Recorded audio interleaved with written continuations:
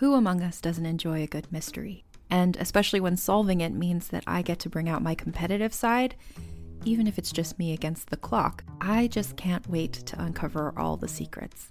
So June's Journey is a game that is completely up my alley, and I think you'll love it too. In June's Journey, a hidden object mystery game, you play as June Parker, who's on a quest to solve her sister's murder and uncover her family's many secrets. Each chapter brings you deeper into the story, and it's set in the Roaring '20s, so beyond uncovering clues, you get to experience the glitz and glamour of the time. June's Journey is definitely not a game I play mindlessly, which I love because I get genuinely invested, and a lot of it is a race against time, so there's a little fun added pressure of trying to find the clues as quickly as you can in each scene. There are also tons of ways to customize the island that you're on, learn more about the characters, and then new chapters are added weekly, so you really can't run out of things to explore. So if you think you're up to solve this case, download June's Journey for free today on iOS or Android, or play on PC through Facebook Games. June needs your help, detective. Little Wing is now streaming on Paramount Plus. I'm in a period of emotional upheaval.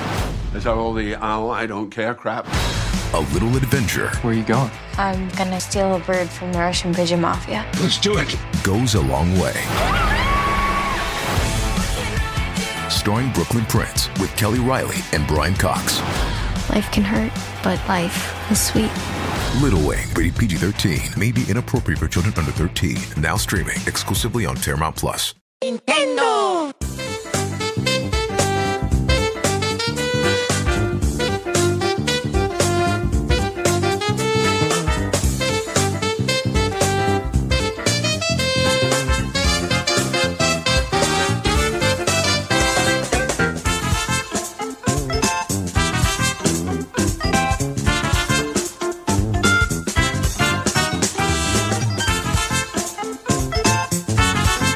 Welcome to Nintendo Voice Chat for the week of February 16th, 2017. I'm Jose Otero. This is IGN's Nintendo Show, and coming up on Nintendo Voice Chat, we have a two-topic show this week, but I promise you will like what we're doing on this episode. First, we're going to talk about the Zelda expansion pass and how we feel about it, and then in the second segment, we're going to have an interview with Bill Trinen, who's here to talk about Zelda Breath of the Wild and 1-2 Switch. But let's lead off with talking about the Zelda Season Pass, and here to talk about it with me is Brian Altano. Hey. Fran Mirabella. Hey, everyone. And Per Schneider. Brap. So to round up and present how this was rolled out, Nintendo announced this week that there is this is available for pre-purchase expansion pass, that you'll get 3 new treasure chests that will appear on the Great Plateau the minute you buy this thing.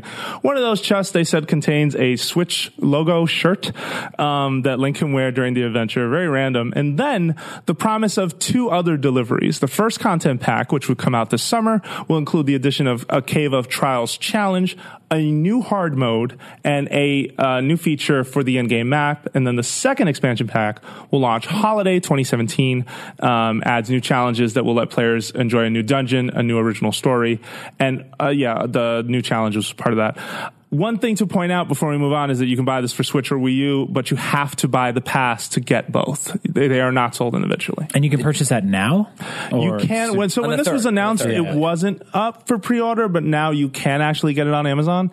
Obviously, you can't buy it on a Switch till you get a Switch. Right. Oh, if you were trying to go through that delivery system. Yeah, originally I saw it said it was available on March 3rd. I guess they meant that it's active, but so you can already buy it. So you can buy it from the eShop. And how much is it again? $20. Thanks for catching that. $20, and this is what you're getting. So we've seen Nintendo present, DLC in this manner with Mario Kart. We had hey, they spelled out, we're doing these tracks, we're doing carts, we're doing pieces, things like that. But this one is a lot more vague, I feel. Yeah, did they announce a Mario Kart DLC at the very start? No, they waited till after the game came out. That's a great point. Right, and so the difference here, and what explains some of the reaction, is that I think some fans thought like Nintendo was the last bastion of a game developer that doesn't say thank you for your money and we want more money next week, right? And to be clear, that's not what's happening here. It's not like they have this feature developed that they're holding for a week and then you have to pay extra for it. I mean, they definitely have more of a rollout plan like they have with Mario Kart. hard. But because it's a single player game, I think they tell you right away. It's like, don't get rid of your game once you finish the single player. One of all the companies too that charge for season passes, I feel like they've been upfront to folks saying that, or an understanding and letting people know that, look, we're not cutting things from the main game. But that's hard on some folks when you're saying a new hard mode. Because does that mean there is no hard mode in the Zelda Breath of the Wild that you're buying at launch? I think that was a stinger for some people, because that's we've gotten stuff like that and the Cave of Trials, those type of modes, pre-baked into Zelda games in the past. They're there when you buy the standard issued version of the game. I think that obviously DLC is just like it's a gross term to a lot of people. Season passes are gross terms to a lot of people, but they're not inherently bad things. Well, vocal people, maybe not a lot of people. Like that's the difference, right? I mean, I think to Pear's point and what we all continue to suffer through, it's like it's hard to attach value and understanding. I think that is the issue. Because like honestly, when I heard it, I thought, oh, cool. DLC. My expectation, Zelda, which is unique, right? Yeah, so I was like, so here's what I thought I was going to look at. Oh, cool. There's like a new temple and there's a blah, blah, blah that's going to be coming out. And then it was like costumes and a harder mode.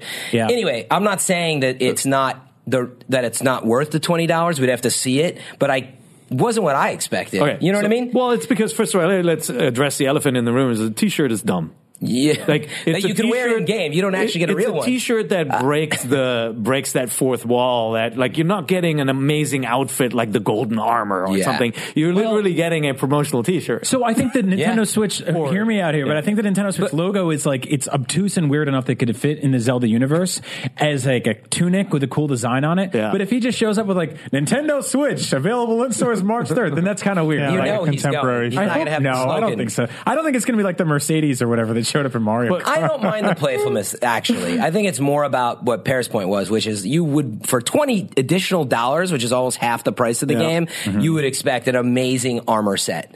So I do think that's. Are there more details to come? Or these were incredibly vague details, and we'll probably get an answer when Bill's on the mic later. But it may point to the reality that this is in development. I mean, that was the story when Mario Kart 8 announced DLC. I remember that they were not very specific on what tracks were getting remade, just that we're going to have additional cups, and there'll be 8 additional courses with each pack. But I still feel like you had a more tangible sense of what those things were. There's a lot of people who are upset about it, even though if you, in retrospect, the Mario Kart 8 DLC is some of the best DLC we've ever seen in video games. It significantly expanded the depth and content of that game. Oh, and on this show, we have said, like, if Nintendo goes ahead and says, all right, we're making Zelda Breath of the Wild the biggest map we've ever done with this very open sort of idea of discovery and finding things, and it was a one and done. Like how disappointing would that have been? And this is already a game that you're going to play for so many hours. So I feel like knowing that there's more coming to it is a good thing. So I'll do the old guy thing again, where I say there's precedence for this, right? There is precedence for this. It was called the Ocarina of Time, and Nintendo before the game was out said there will be a 64DD add-on disc that will remix the game, and you will be able to play it again in a Master Quest or Harder Quest where everything's changed. So what we don't know about this DLC is what this harder mode is, or what this map feature is, or is the T-shirt used for anything else, right? Like it could become this thing that you put on when you're doing speed runs, and it becomes this thing in a lot of videos where Link with his new T-shirt is doing speed runs. The map feature could point to something that's a scavenger on, something you have to find in the game, or some other way of exploring something that you didn't know there that was in the game before. And then the hard mode could be more significant than just taking more damage from an enemy, right? Like a hard mode, that's the kind of thing where I would feel bad. Like it doesn't feel like it's that hard for the developer to implement at launch, and if that was just delayed to be value for DLC, I would feel bad about that. But if this hard mode is something more significant like Master Quest, that would be. You could also make the argument, though, that this game, and especially in the way this world is designed, is kind of hard enough as it is. I mean, we've seen enemies in this world where they take a swipe at you and 8 hearts go missing. Right. You know, and we're talking about like. It's hard to really gauge what this all means, and I agree with you. If there isn't a hard mode, like it's difficult to make a determination on value. And I think, I wrote about this week in an op-ed, but It's strange to me, and it didn't occur to me until this DLC, and I do think we're going to see a lot more DLC from Nintendo on Switch. I think that this has been a trajectory they have been going for a while. Right. I think that on their financials, they have noticed that the games with DLC have been doing better, especially on a download, like, sort of sales perspective. But I do see, God, I lost my point, where we were building. Yeah. I always start building this temple and then I get lost in the middle of it. You've got such grand plans, Jose. I mean, think about it. But like, I get excited if I think about what these things could mean. Like, what a hard mode could also mean that every enemy was like this wimpy bokoblin before that you meet right off the bat actually wears armor or something. Like something significantly changed about your experience. So I got my point. My point is that developers have been making and selling DLC for years. Yeah. And yet there is still not a standard of expectation for what DLC is after a game comes out. Yeah. I feel like you have different versions of this, and the ones that were reacted to negatively dominate the conversation so much that the ones that do well are forgotten or ignored, or just in the moment no one's thinking about, well, it could also be that. Like, why not play both sides instead of just making one? Yeah. Yeah, and I was just going to do the same thing that Pear was just doing. Like, there's the other side of the story, which is actually, right, this is probably the biggest Zelda game yet. They've put a ton of time into it, as we understand. From the looks of it, it looks amazing. You know, I mean, you could argue they've already added so much to the game already, meaning how do you put a $60 price tag on something? That's already hard enough. And so, meaning we don't know what's coming. But I would also add that Nintendo doesn't have some big history of, like, oh, it's just going to cost you $20 for some costumes. Right. There are plenty of people who do that. So Nintendo, to be fair, right, they don't normally do that. And I think that's what Pear's getting at. They do really value the customer's time and money. Now, we hope they're not going down some new road, right? And of course. And that's what I think you're getting at. I think they are, but I do think that it will be I'm hoping that it will be along the lines of still taking into account what is valuable to the consumer and what makes sense. What can we make after the game is done, not what are we cutting before the game is out, which is a constant struggle. It is designed for people who finished the game. It's like you finished the game, you walked away, the story is over. It's not for Marty. We're going to do this thing to the game that's going to get you back in. And that's what excites me. Like, it could be a significant new experience. So here's my issue with all of this, and I'm excited for it. I'm going to buy it. There are going to be cars in it. Oh, no, I have a better solution. And airplanes. Good. The timing of it is odd, and I'll tell you why. I've already spent $130 on this game. I bought the Master Edition, and there was no talk of DLC. I thought Andrew bought the Master Edition, and you're just buying his sword. No. I'm buying it off of him. He got the pre-order. I got the special edition. Either way, we're lost in the grass. I didn't know you were paying all that. You're in the tall grass. You need a sword to get out. Got it. So the special edition's $100. The Master Edition's $130. That's all well and good. I had no problem buying that because it comes with a bunch of cool stuff. But the timing of announcing the expansion pack DLC season pass type thing as $20 afterwards is a little odd, because now I'm baking that into the cost of the other things, and it would just been nice to have all of that grouped in at the same time. But then they would have had to announce it sooner. And I do think that this was a thing they should have just waited for after the game was out. I agree. Versus saying it right now. Wait, would you have paid for the Ultra Master Edition? Yes, of course. The $150 or whatever? Of course, and I'll still buy those things piecemeal. But I you just would have think, liked to know at the time. Yeah. It's odd that, like, the Master Edition doesn't necessarily net you all of the content as well. You know, maybe they hadn't decided on the timing, or maybe they were worried about announcing it because of that stuff. Right? I think it's that. Yeah. I think they maybe were a little concerned. Like, you don't want that to interfere with the Switch messaging and just the game. Yeah. Now they're close enough, and the pre-orders are in. Let's not forget they just came up for air after completing this massive game and the hardware, and they probably said, "All right, we're going to send this team off now to work on add-on content," and then let's announce it. And there's just like a lot of toxicity and negativity about that in general. But I don't think it's entirely warranted all the time, because games statistically are cheaper than they've almost ever been. I mean, I was buying N64 games for $90. Yeah, but retail games aren't, and I think that's still the sticking point for folks, right? That everything still has a set price, and everything costs $60, even though some games could get away with, we can charge $80 technically, thinking how many hours you invest in it. Yeah. I mean, Fran and I play a ton of Destiny. Yeah. If you added the cost value to play ratio, it was a steal. If I'm paying per hour, exactly. Yeah, no, well, it's kind of, but there is no math equation. Yeah, and it shouldn't be that way. But to your point, sorry, you were going to say. No, I mean, I bought the Battlefront season pass 2 years ago, right? Year and a half ago. And that gave me a content drop pretty much 5 times, I believe it was, every quarter, plus some extra free stuff. And I ended up putting like 150 hours into that game, and I spent $150 on it. And $1 an hour is nothing to, have fun with a video game. So I think with something like this, I'm going to spend spend probably 60, 70, 80, maybe 100 hours playing Zelda Breath of the Wild. And if this expands that even further, I'm okay with it. I do agree the messaging is a little strange in terms of like the Switch t-shirt and other things, but I have faith in it. There's there's another example of this happening in the games industry where the developers of The Witcher 3 announced DLC, and previously before the game came out, they talked a lot about all this free download stuff that you're getting. And that's right. By the way, you got a lot of free content for The Witcher 3, and it was good. The entire item system in that game. It got updated. Exactly, the menus were overhauled, and then they announced the paid DLC, and there were definitely a lot of people who freaked out and said, "Hey, you promised us free stuff. Now you're charging for stuff. This is ridiculous." And there were a lot of angry voices until people played the DLC. Yeah. Because the DLC was great, right? Like Blood and Wine, for example, just really cool stories that expanded the universe. And you could have played The Witcher and gotten over 100 hours of playtime easily, but then you could have spent a couple more bucks, kept the game, and played more. And I'm hoping that we're ending up in this direction, but you just can't tell from the announcement. Why do people latch so hard? And the t-shirt didn't help. Why do people latch so hard onto the sort of the poorer examples of execution? Like, why does everyone have to suffer just because there were the few that messed up?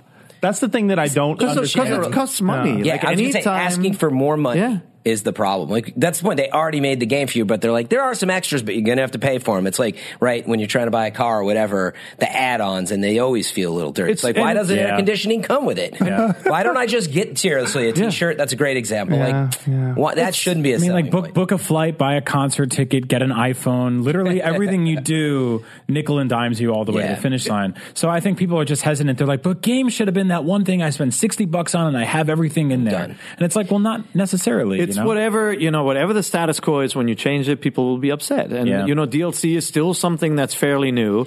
In mobile games, I mean, look how many people were upset over Mario Run, for example, right? Which was more of a traditional price model of a handheld game at $10, right? Yeah, and on the flip side, people were upset that you could unlock everything for $10 and the Nintendo wasn't making enough money. Like, investors were pissed off. They're like, they should have been $1.99 a level. People get upset, the investors, let it go. The investor doesn't care about you. The investor wants to get paid. They care about the money.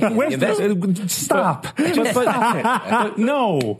But that's don't feel bad for businesses, except for ours. Subscribe, share, thumbs up, all that. Yep. No, but it's like anytime money is involved, people are going to have reactions to it, and I think that's fine. And like, if a product is shallow and you paid for something that ultimately didn't deliver, like, you want to share that. It's harder to do, though, because when we experience a product, somebody may play for a week, somebody for 2 weeks, 3 months, and there's not this kind of shared experience where you can all talk about it. And so that's where, when news breaks like something like that, everybody can talk about it at the same time, and so you're going to get a lot of those opinions all bundled together. Sure.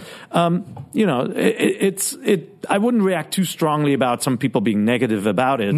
They may not be the people who are actually buying this game as well. They may just be voicing their concern over DLC in general. No, and I've also seen plenty of positives. I've seen folks, like, I feel like it was right down the middle. You had folks who were definitely opposed and will always be opposed to what DLC is, and then you had folks on the other side going, wait, there's more to Zelda? And I feel like that's our reaction at this table. Few people say I want to pay more money. Like, few people will say that, right? But I was going to say that is that's the silver lining, is you want to look at this as, if this is successful for Nintendo, more DLC is a good thing if they're actively developing, meaning really bonus add-on content. Like, imagine they support Breath of the Wild for the next 2 years. That's a world I want to live in. When I only get a Zelda game every 4 or 5 years, that would be awesome. So maybe that's the silver lining. I don't know. But I do think that this does reach a point where, okay, then with Splatoon 2 specifically, that is a game where the first Splatoon really did have a ton of free stuff, and you've kind of set this precedent of, to an extent, that this game grew and evolved over time because you supported it with free maps, you supported it with free weapons,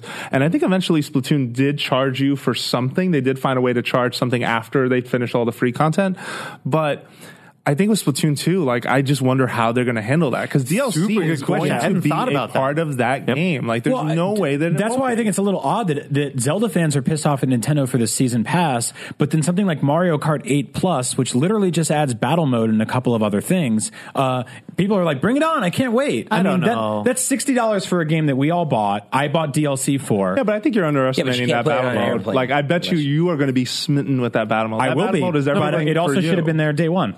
Yeah, but that game shipped and is gone, and it got its regular racing, DLC like courses. I think I mark my words, Brian Altano. Unless you go completely rogue on me because I'm saying this, I bet you when that game comes out, you will be excited about that. Of course, I'm not even. I mean, I'm not going to deny that right now. Tweeting about it on an airplane. Of course, yeah. I bought Wi-Fi just to do that. You're saying there's not comparatively, there's not as much anger over. The fact that we're going to rebuying. We are going to see a ton of Wii U games upported to Switch. And there's going to be very little sort of murmur about that being a bad thing. But when somebody adds a $20 value to a $60 game, wait, but hang on. When The Last of Us comes out 6 months after the fact on PS4, after 6 months into PS4's launch, The Last of Us came out.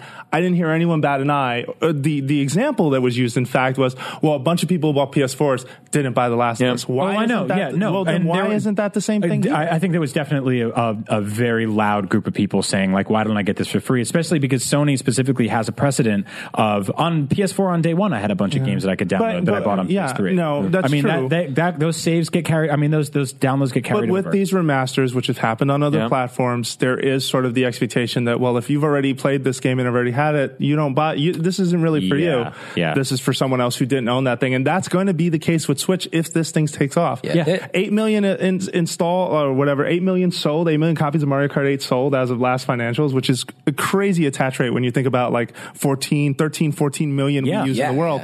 But if the Nintendo Switch has this bigger audience play and it works, there's going to be a lot of new customers who Mario Kart is a great and very specifically with The Last of Us, 70% of PS4 owners hadn't played that game. That was the number. I remember. Yeah, and that was a big number. And I think that, like, if Nintendo can get that level, right, of bringing in people who are lapsed Nintendo fans, new Nintendo fans, that's huge, and that's something they want to go for. But for someone like me who bought all those games 2 years ago, I'm sitting there and I will buy them again, as I've said many times on the show. I wonder if they'll put DLC to Mario Kart as well. Like, I just wonder if more track packs, possible. Yeah. Well, first of all, back to Splatoon. I actually think Splatoon's DLC is going to be free, and I think that's how they upsell you on the somewhat bitter pill that you have to pay for online. Right? They need Mario Kart and Splatoon to drive their online plan and sign people up, and also Splatoon 2 comes out pretty close to Splatoon 1. Like, I don't think they had enough time yet to build all these levels. I do think that they want to buy themselves a little bit more time to give you more value for the base price over time. So I think they'll replicate the first Splatoon's rollout. Yeah. Yeah, and I wanted to segue from what you were getting at earlier, which is, can we at least all agree, though, the way they announced it might be the problem, which is, the first thing I did when I saw the trailer I was like, please, Nintendo, never have a trailer without footage in it again. That was absurd to me.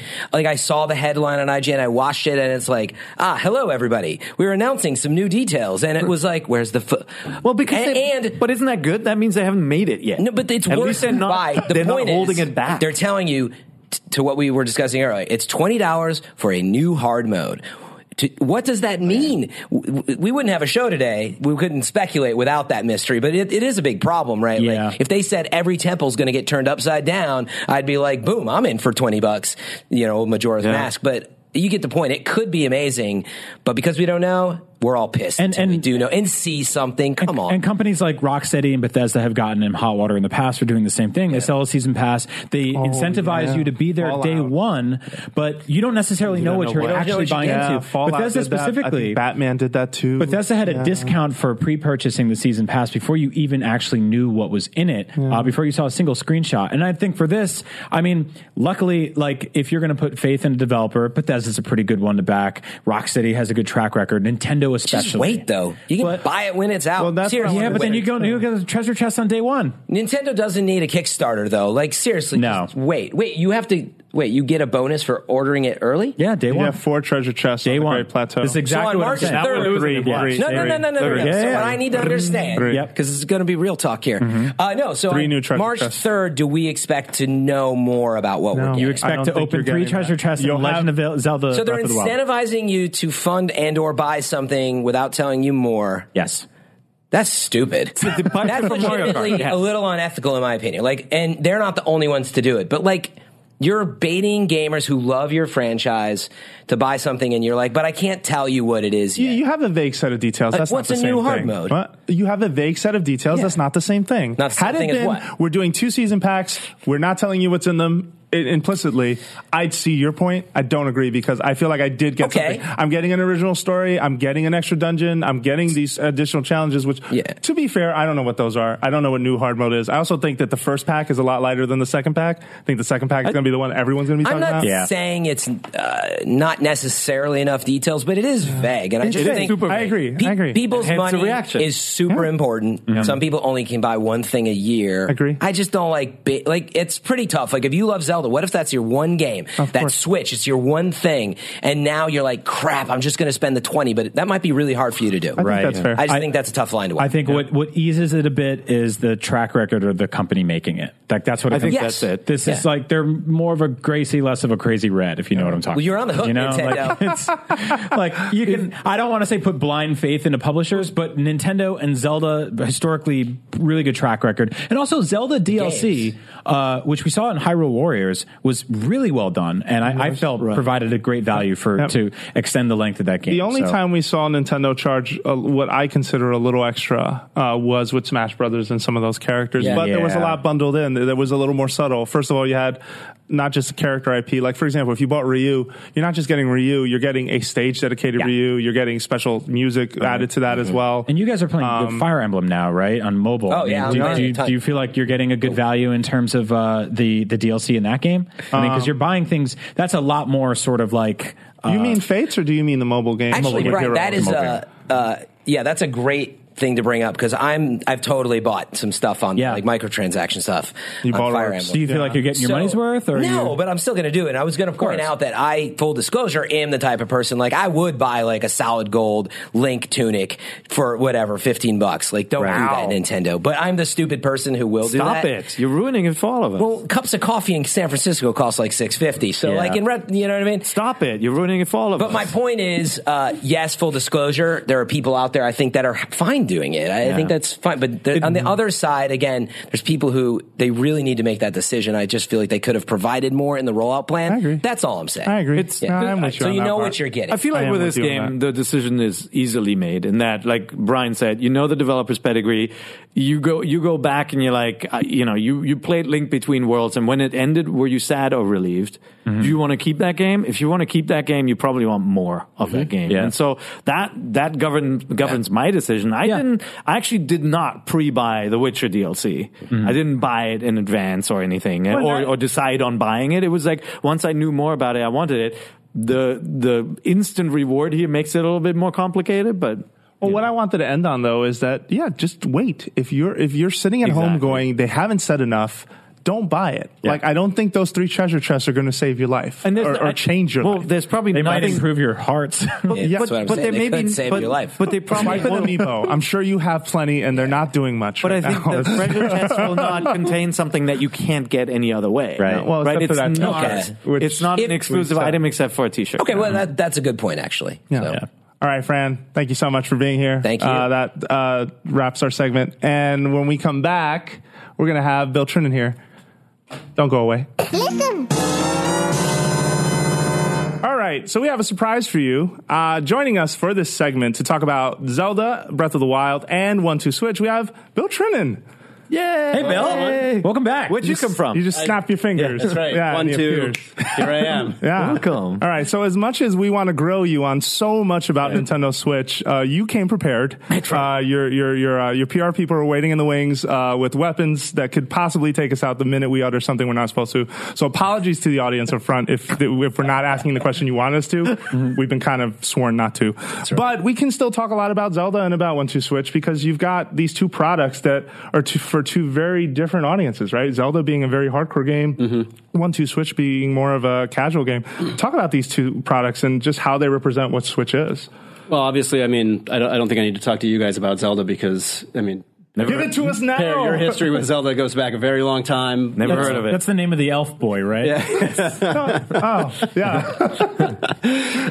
I mean, you know, Breath of the Wild, I think, is a game, obviously, that people have been waiting for a very long time. It's the first time outside of, you know, the Twilight Princess launch that we've actually had a Zelda game at the launch of a hardware system. It's, you know, just being the game that it is and being what a big shift for the franchise. You know, I think there's going to be a lot of people interested in playing it, probably interested in buying a Switch to try it out. I think there's probably even some people who are thinking, oh, you know, I'm gonna wait. I'm not going to buy a Switch yet. I'm going to get the Wii U version, and then I'll buy a Switch when I see that there's more games coming out. And you know, certainly that's their choice, but I guarantee you that the very first moment that you are walking away from your house to go somewhere on an extended trip and you're leaving your Wii U at home, you're instantly going to be like, oh my God, why did I not buy the Switch version? And I speak from experience because we've had, pre-production Switch hardware at the office for a while, and it's like every time I've had to go on a business trip, I can't bring it with me because it can't leave the office because it's all pre-production hardware. I was going to ask about that. Right. Yeah. And so it's, not even in the hotel room in the safety of no one's eyes? Like nothing? We've got strict hardware and software security protocols, which means I can't even bring it home at night. 80% of like the stories that leak in the video game industry is a guy on an airplane with a laptop or a tablet open. I can't even imagine bringing a Switch in there. Or leaving a device at a bar. You could ask for a bunch of blankets and just come out. I know, huddle with the flashlight, like we used to do. That would go over well. Look, I mean, obviously we're super excited for Breath of the Wild, and we've all been waiting for it for a while. When you look at the game, when you first saw the game, was there kind of a sense of trepidation that, you see this open world, you see Link just kind of able to mess around with these setups, like in a true kind of open world fashion? Was there some trepidation where you went, ooh, what are the diehard Zelda fans who like want their hook shot to open this dungeon and then complete it and beat the boss with a hook shot, kind of like that loyalist? Were you worried about their reaction to it? No, just because, I mean, to a certain degree, and we've talked about it, it really does go back to the very original game, right? I mean, that first game, the game just starts and you're just there and you don't have anything. And you're like, okay, what do I do? Where do I go? And you just start wandering. And so it really does kind of bring that feeling back. So anybody, like you or me who's old, can really kind of relive. Not old. I feel great. We didn't get included on that. Man, I had Zelda and NES at launch. Man, don't bring it up. They're going to know. He included himself. So. But I mean, really, it really harkens back to that, and really, I think brings back the sense of exploration and discovery that game really pioneered. Mm-hmm. Does it in a way. I mean, obviously, having played on pre-production, we're getting, we'd get updated builds and things like that, and so you play the beginning of the game kind of over and over again, and it's like every time it's, you say, okay, well, this time I'm actually going to head off in this direction, and then you get a new build later, and you okay, well, I went that direction last time, now I'm going to go this direction and see what happens when I go this way first, and so it just kind of invites this, sense of wonder and just freedom of exploration. It's funny because I've played hours and hours and hours of the game. I haven't finished. Humble it. brag. I haven't bothered. I haven't finished. No, I haven't finished because I'm like, oh wait, should I go do this part of the story or no? Look at that pretty mountain. Right. I'm going to go climb that mountain. See what's there. Which I think what's up there. Link Between Worlds kind of scratched that itch for me a little bit, right? And sort of being one of the first Zelda games to kind of bring back that free form. I can just walk out and start somewhere. But even that, it's top down and it's sort of, you don't have that like, I can see that mountain 100 miles away, I can walk to it. Whereas Skyward Sword felt a little more sort of segmented area by area. Yeah. So this is definitely more Link Between Worlds than it is Skyward Sword, right?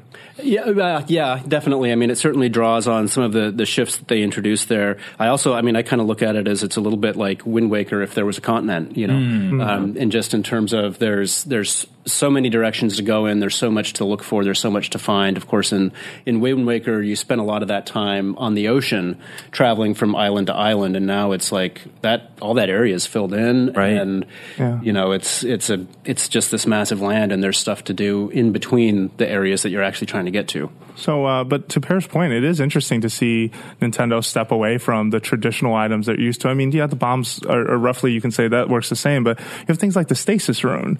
You have things that just sort of work in very, very different ways. I think that takes a lot of confidence to just say, all right, folks know these mechanics already. Now let's do magnesis and just have you picking up metal objects and flailing them around to sort of play. And to be honest, it's funny because, as a longtime Zelda fan, right, you have something like that stasis room, which you haven't really seen in a game before, and you kind of fall into, oh, okay, I've got my bombs and I'm going to use those, and I've got my sword or I've got my weapon.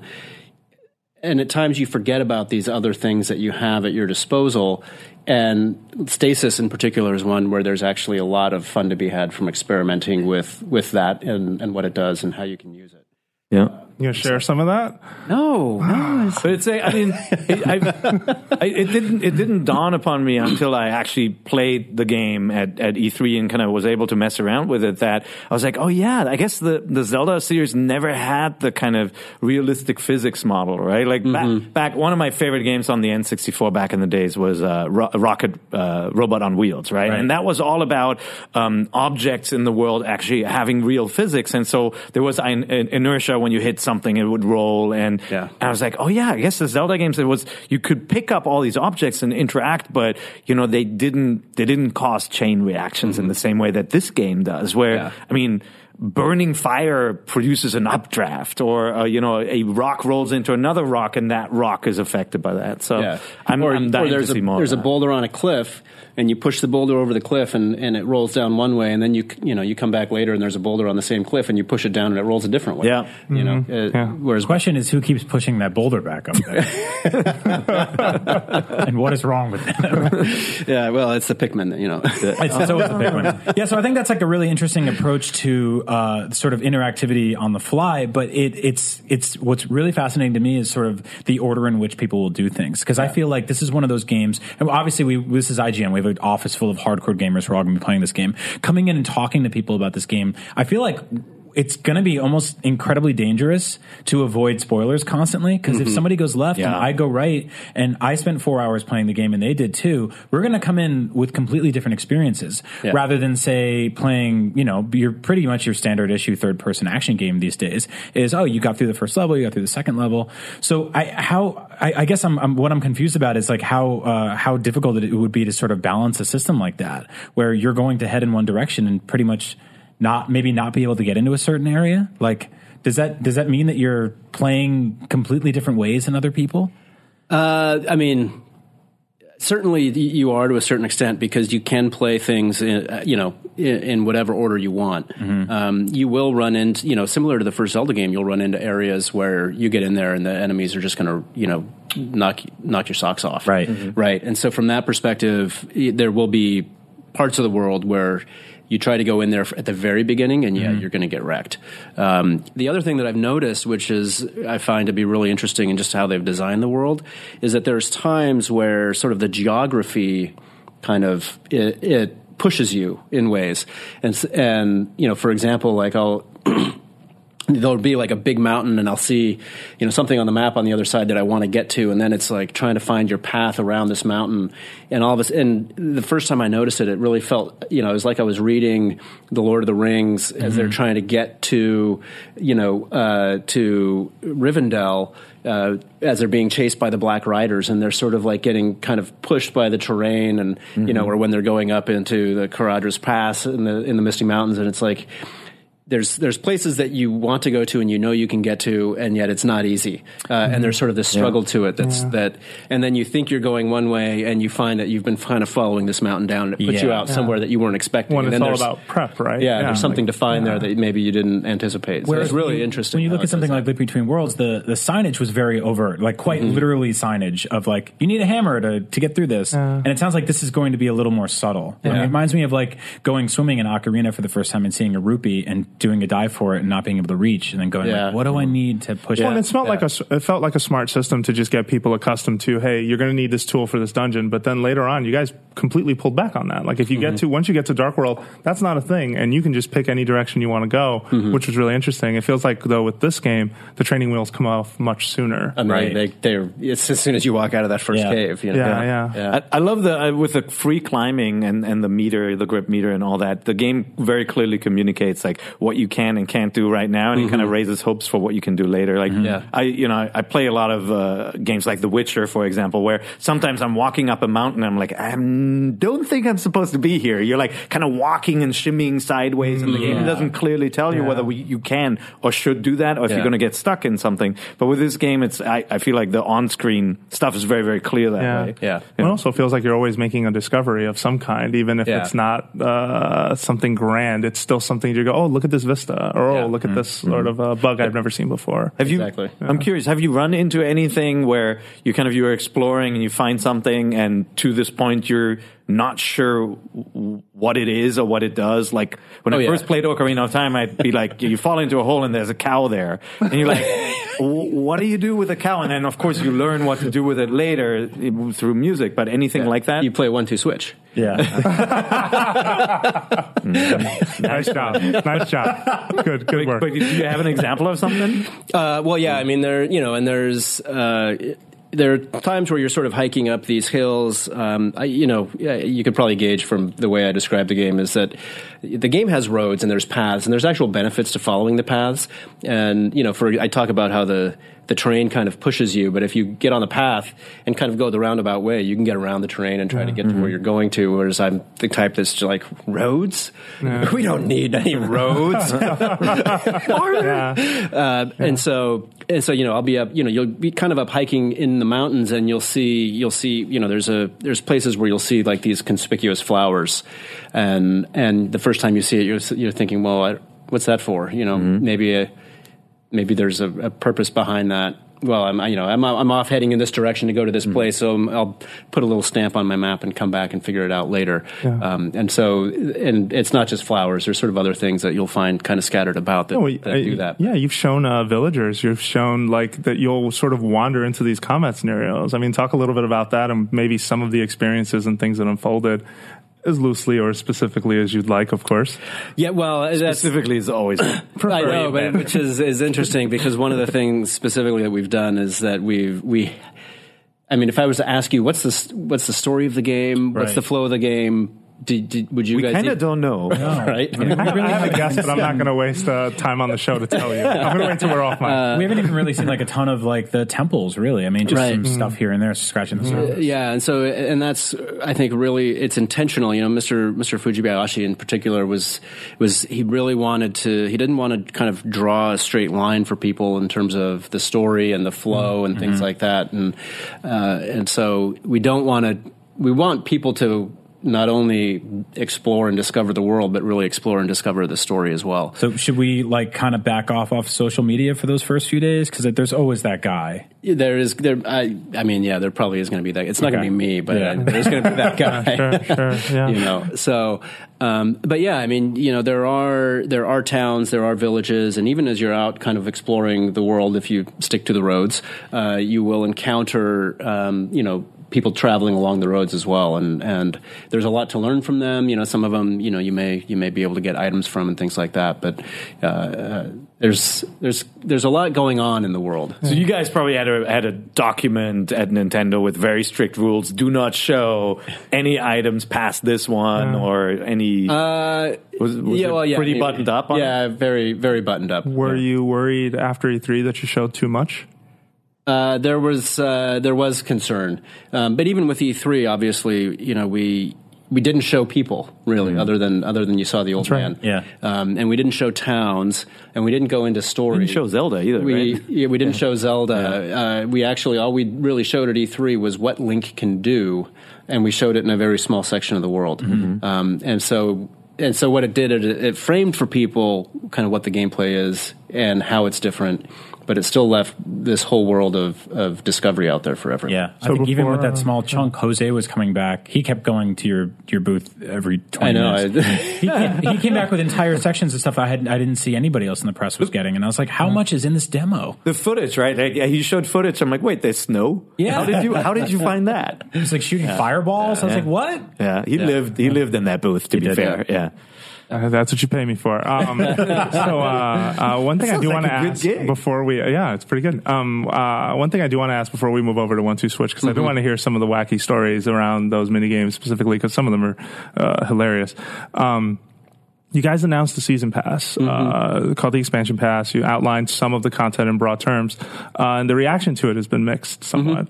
I'm just curious to hear, your response to that reaction. Like, sort of, how did you feel, and what do you think Nintendo needs to do moving forward with this? It was tough because we actually we had a lot of debate in terms of, do we announce it? How do we announce it? I think one of the things that's unique about the way Nintendo develops games is when we're working on a game, and certainly just knowing the history of Nintendo games, you guys know that it's essentially, we use every last minute to make the game as good as we possibly can. Right. And really what that means is that, the dev team was working on the main game, finished the main game, and then as they're starting to get to the very end and wrap it up, really they said, we've made this massive world of Hyrule. We've spent a long time building it. It would be a waste to just make one game and have that be it. We want people to be able to enjoy exploring this world. And so then they started thinking about, well, if we were going to do DLC, what would we do? How would we do it? And you can see that in the fact that the DLC is not launching the day after the game or a week after. It's coming out several months later in the form of the first pack, and then several months after that in the form of the second pack. And that's because the content's in development, And so I think from my perspective, obviously if we were able to share more detail, that would have been easier. But I think if you look to the example of something like a Mario Kart type of a DLC approach, really what the goal is, let's give people the option to purchase it when they're there at the store buying the game and give them something to look forward to and kind of, let them know that there's more to come in this world. And if you're a Zelda fan who's buying Nintendo Switch at launch, and really you're buying it for Zelda, I mean, how happy are you to know that, hey, I'm going to be able to play more Zelda in this world later this year. It's like one of my favorite things about the original Zelda, which this game is, obviously echoing in many ways, is that it had a second quest. And that's kind of something we've been buzzing about on this show here for a couple months now. I'm always like, I really hope this has something like that where you can complete it and go back. So to me, that's really awesome. The Switch shirt on Link is just an extra like, wait, what? I can't wait to see that. Well, it's the old horse armor, thing again, where it's like, I think when people focus on that one element, it becomes kind of like, why am I paying for this thing? Yeah. But I also understand as a business, right? Nintendo wants to signal ahead of time saying, when you finish this game, don't trade it in, don't sell it, don't give it to your friend, don't lose it. There's going to be more content. And I'm a hoarder. I keep all those games. But I think, for younger gamers, they do think about a story-driven game as being finite and then they trade it away or they stop. And I feel like we've sort of wished on this show that there would be more with this world and more use put to this world because it would be sad for it to be, I feel, a one and done, and then you guys just step away and move on to the next thing. So I'm really eager to hear about more when that time is right, and you guys can, say more to that. So then transitioning, I do want to talk about 1-2 Switch in the sense of, I've heard. Hang on, I'm going to check if, okay, I'm not in anyone's sights yet. The sniper bullet, right there.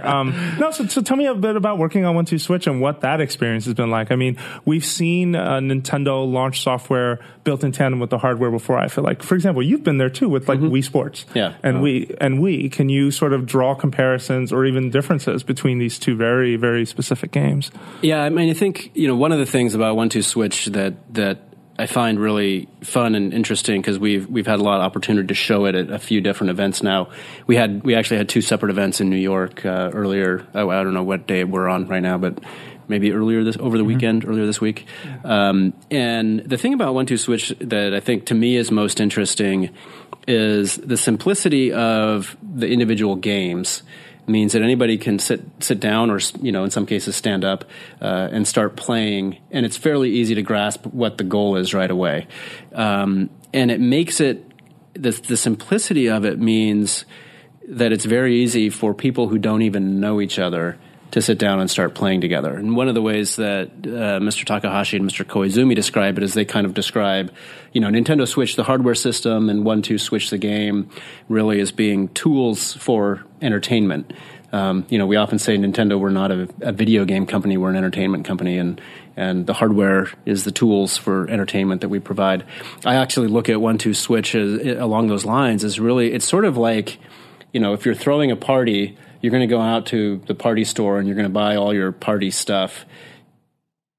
This is sort of like one of the things that you would buy at a party store if it was sold at party stores that you would then, bring to your party to kind of be the icebreaker and get people mingling and having fun together. Mm-hmm. And this is exactly what we've seen happening. We had an event last week in New York that was media-based, with a bunch of media that had never met each other before, and we instantly had them up on stage milking cows and runway doing models. quick draw runway models, and it's like people, and I mean, what other way are people going to get together and start doing this crazy stuff? It wouldn't happen if it's a lot less intimidating than a karaoke. I will say that. Well, okay. I mean, Guitar Hero, at one point seemed like the most daunting thing ever, and then it was at every party, right? It just took over because people looked at the instrument and said, "Guitar, I get what I'm supposed to do," and then they learn it, and it becomes natural. And it grew into Rock Band, and it went even further. And Wii Sports certainly was that way too, right? Like when somebody who doesn't play games looks at a controller, it may be confusing, but you see somebody go like this, and you're like, "Oh yeah, tennis," or like this, and it's bowling.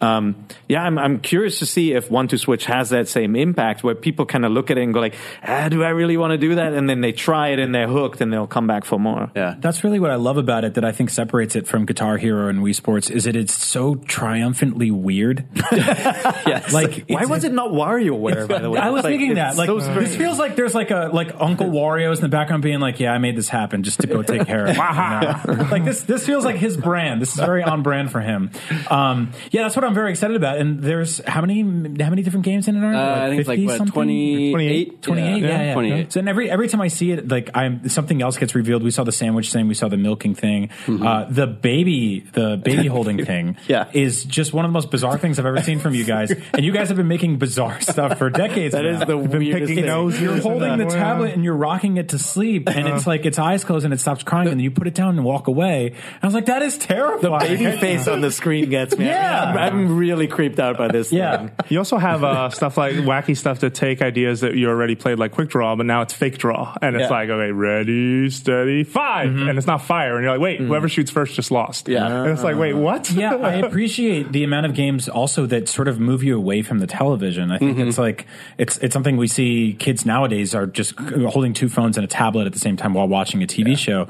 And obviously you're still going to be connected to a video game system doing this, but the idea of putting down the Switch and then walking from each side with the Joy-Cons and looking at each other for a little bit and pretending you're shooting guns at each other is really cool and admirable. I kind of like that. Well, I'm a parent, you're a parent, it's the thing that I really love about it is, I see my kids spending so much time, just staring at a screen on their own. We even, we'll have, kids over playing Splatoon, and there's one kid playing Splatoon and 3 kids playing 3 different games on 3DSs. Right. And then the idea that we can have this system, we each got our controller, we're playing together, we can do this wherever we want to, and in some cases we're not even looking at the screen. To me, as a parent, I'm like, that gets me excited because my instant vision is, my kids are having fun together. Yeah. Right. Do you think it will be as universal as Wii Sports, or do you think there's going to be a divide where, the core gamer, the folks who go out and buy The Legend of Zelda,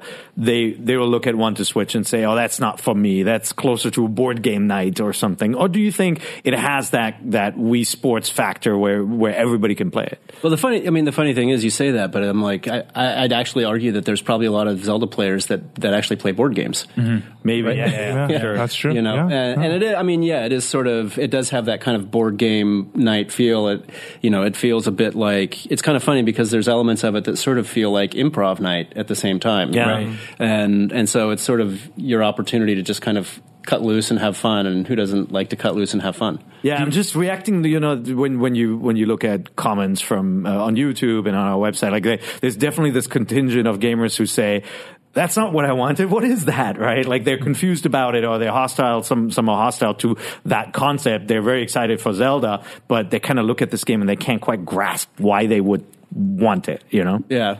I mean, I think a certain part of video games is just like letting go of that tough guy persona. I stay as a scruffy man in a leather jacket, but like I bring my 3DS everywhere. I'll pull out on the train. Of you sitting here. Well, I also see it as something that is just such a part of Nintendo and Nintendo's culture. I mean, I feel like you kind of it represents the company so well, especially like I feel this platform in the sense that you have your hardcore games, you have your not hardcore games, you have stuff in between those. You have wacky ideas like Splatoon.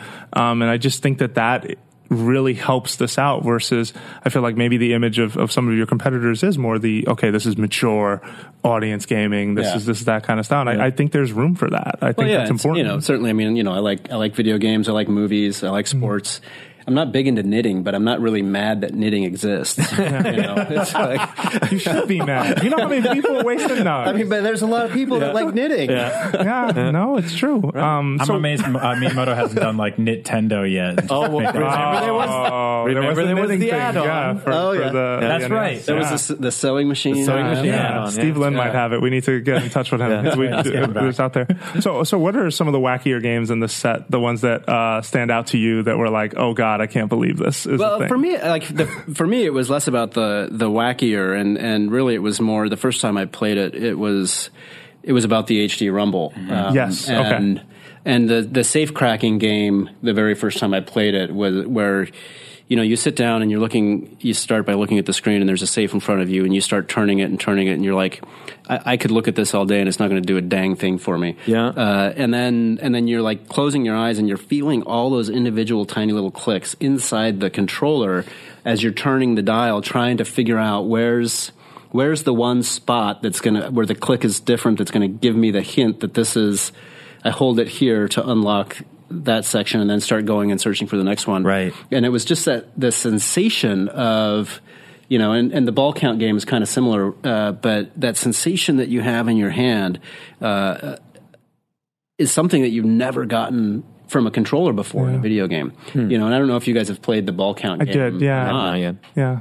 I mean, literally the first time you play it, you're like, are there actually balls in the Joy-Con? Really does it feel that accurate? I mean, I played the system, but I didn't play 1-2 Switch, so I didn't have that HD Rumble experience yet. But you would say it does feel that unique from a standard Rumble? Yeah. Yes. I mean, different? When we first heard about HD Rumble, we were like, okay, well, that sounds cool. We'll need to figure out what it is. And then we tried it, and I was just like, oh my God, like how is it the Pikmin again? Yeah. I was like, how did you do that? No, you really do feel the individual clicks on it. And like the first reflex I felt was to shut my eyes and like not even look at the screen anymore and just go, okay, wait, okay, so there goes one. All right. And then you're like feeling around in a dimension. And it sounds weird. And I'm telling you, like, I felt like I was a crazy person describing it to people. In fact, we tried describing it on this show, turned into a bunch of immature kids at the moment. Sorry, CJ, if you're listening, why did you do that? Or actually, it was Zach's fault. But it was still something. What were other ways that you were introduced to HD Rumble? Just out of curiosity, was it mostly through 1-2 Switch, or did you play with some other stuff? Do they use it in the new Metroid game, or do they? The new what game? I had to get one mention in. We tried. I was this close, too. Yeah, this close. But only in the third level. That was the appropriate answer. That's called trick journalism. Yeah, that's right. And it has never worked. It's never worked once. I know. But yeah, I mean, primarily, it was 1-2 Switch, and obviously, being launched, there's more games down the road, and I think we'll start to see more uses of the HD Rumble, and there's enough ideas floating around my head where I'm just like, I can't wait to see what they actually implement, because there's a lot that you could do with it. Now, another good one in 1-2 Switch that takes advantage of it, and maybe you don't want to hear this, but it is the milking. Oh, the milking. Yes. Yeah. It's weird how you do that with your hand. He's a pro. Grew up on a farm. Which, Trinen. I was watching all the GIFs that came out of that, and people who put certain website logos in the corner, and I was like, "There's no way they didn't know this was going to happen." It's not like you guys was like, "Oh my God, I can't believe it." Like you guys kind of walked right into it. Like you're owning how weird that is. Well, it's great. whoever thought somebody would make a video game about milking a cow? Yeah. I mean, most of us milk cows every day without thinking Then you about. guys took it to the next step, and poor JC's wearing the hat, which he chose, I'm sure. But that GIF is incredible, by the way. It's one of my favorites. See, like, I expect that sort of weirdness, having played WarioWare games and cheese graters and all that stuff. But, like, I think it's actually very notable that who would ever think of making a video game where you don't look at the screen? Yeah. That's a really weird concept for that title. So I'm really curious to try that out. It's the idea of making eye contact and milking at the same time. That's throwing me off. You got to stop doing that. Please don't ever do that again. We're totally playing it. But speaking of which, I mean, obviously we've seen a lot of multiplayer games in 1-2 Switch. But what about gamers that want to milk alone? Journalism. Well, there isn't a single player mode, but certainly if you want to milk alone, you could. You could just milk. You can get your practice on. Right? It has a practice mode. But will there be like a certain set of mini games in 1-2 Switch that people can play on their own, or is this like primarily a multiplayer focused? It really is multiplayer focused. It really is sort of the icebreaker at the party. But you could, if you want, you could put controllers on your feet, just pretend and in your hands. double You could milking. you can double milk against like your appendages. This got weird.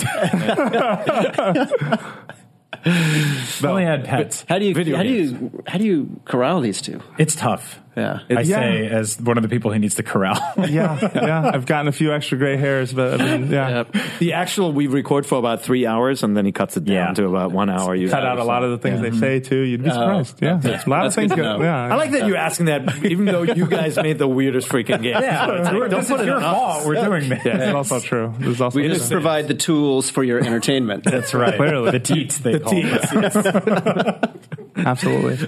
I guess then, with respect to 1-2 Switch, I wonder though if, as Per was saying, because there is sort of, it isn't something that's packed into the software. You guys, with the hardware, you guys made that deliberate decision. Are you trying to find more interesting ways to demo that stuff for people? Just because this has to be a hard game to communicate what it is, to some extent. Yeah, it is, and it's we in the events that we've seen. It's what's funny is that when people play it, it's it's instant. They. The smiles on their faces, you see kids playing together and they're having a great time. You see parents watching their kids playing and their parents are happy because the kids are having fun and because the kids are interacting with each other.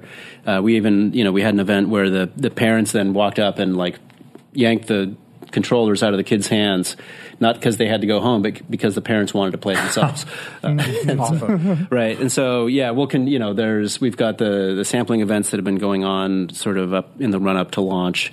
We'll probably see some more opportunities down the road. We're always going to places like PAX East and things like that. And so we'll probably keep 1-2 Switch in the rotation at some of those events, and we'll maybe we'll see opportunities in the summertime as well. So, any plans to like have a demo on the eShop or whatever you guys are calling it eventually down the line? Not immediately, not right now. They might think about something like that down the road. Sure. But Yeah, I mean, demo is one thing, but it's a game where when you watch people play it, that's when it becomes interesting, right? So, well, that's the thing is that it's a game it is fun to play. It's also probably as much fun to watch other people play as it is to play yourself. It's hilarious. The entire editorial pit was watching the 1-2 Switch reveal event in January, and we were all just clapping and cheering, watching all that stuff going on. It's just one of those. It just showcases really well because it's people having fun, and that's infectious. We're going to solve office disputes this way. Whenever there's a disagreement, it's like, all right, draw, quick draw. There you go. If I have to milk a cow to get my raise, I'm milking that cow. I hadn't thought about that, but now that you brought it up. There you go. Pretty sure that's illegal, but we'll talk. All right. Well, thank you very much for coming to join us. This was a good surprise, a great surprise, actually. And we've got some other fun stuff in store. Not to build up too much expectation, but make sure you're watching IGN the week of Switch launch because we've got some fun things that folks may want to come check out. I'm excited. With respect to, well, some things. I don't know that much. Okay, fair enough. All right. Well, and best of luck with the launch of your new console. I mean, that can't be an easy thing to do. From the outside looking in, we're just like, I clicked a button on Amazon and someone will deliver it to me. But you guys had to actually put this thing out, so that's super cool.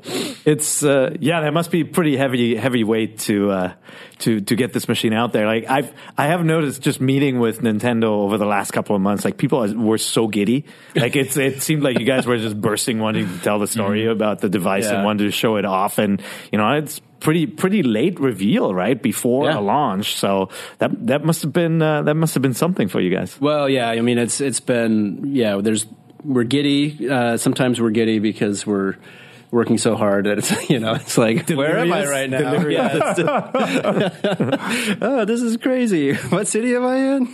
Remember that if you fall, let the Pikmin catch you. That's right. Carry on. But no, I mean, it's true. It's kind of funny because we're not a very big company globally at Nintendo, and so anytime there's a hardware launch, it's like everybody in the company is putting forth every possible effort they can to help get everything ready for it. So usually there's sort of like you launch it and there's a sigh of relief. And unfortunately, what happens is we launch it, and then it's like E3. Mm-hmm. That's right. Yeah, you don't even get Christmas afterwards, like most consoles. Right? Yeah.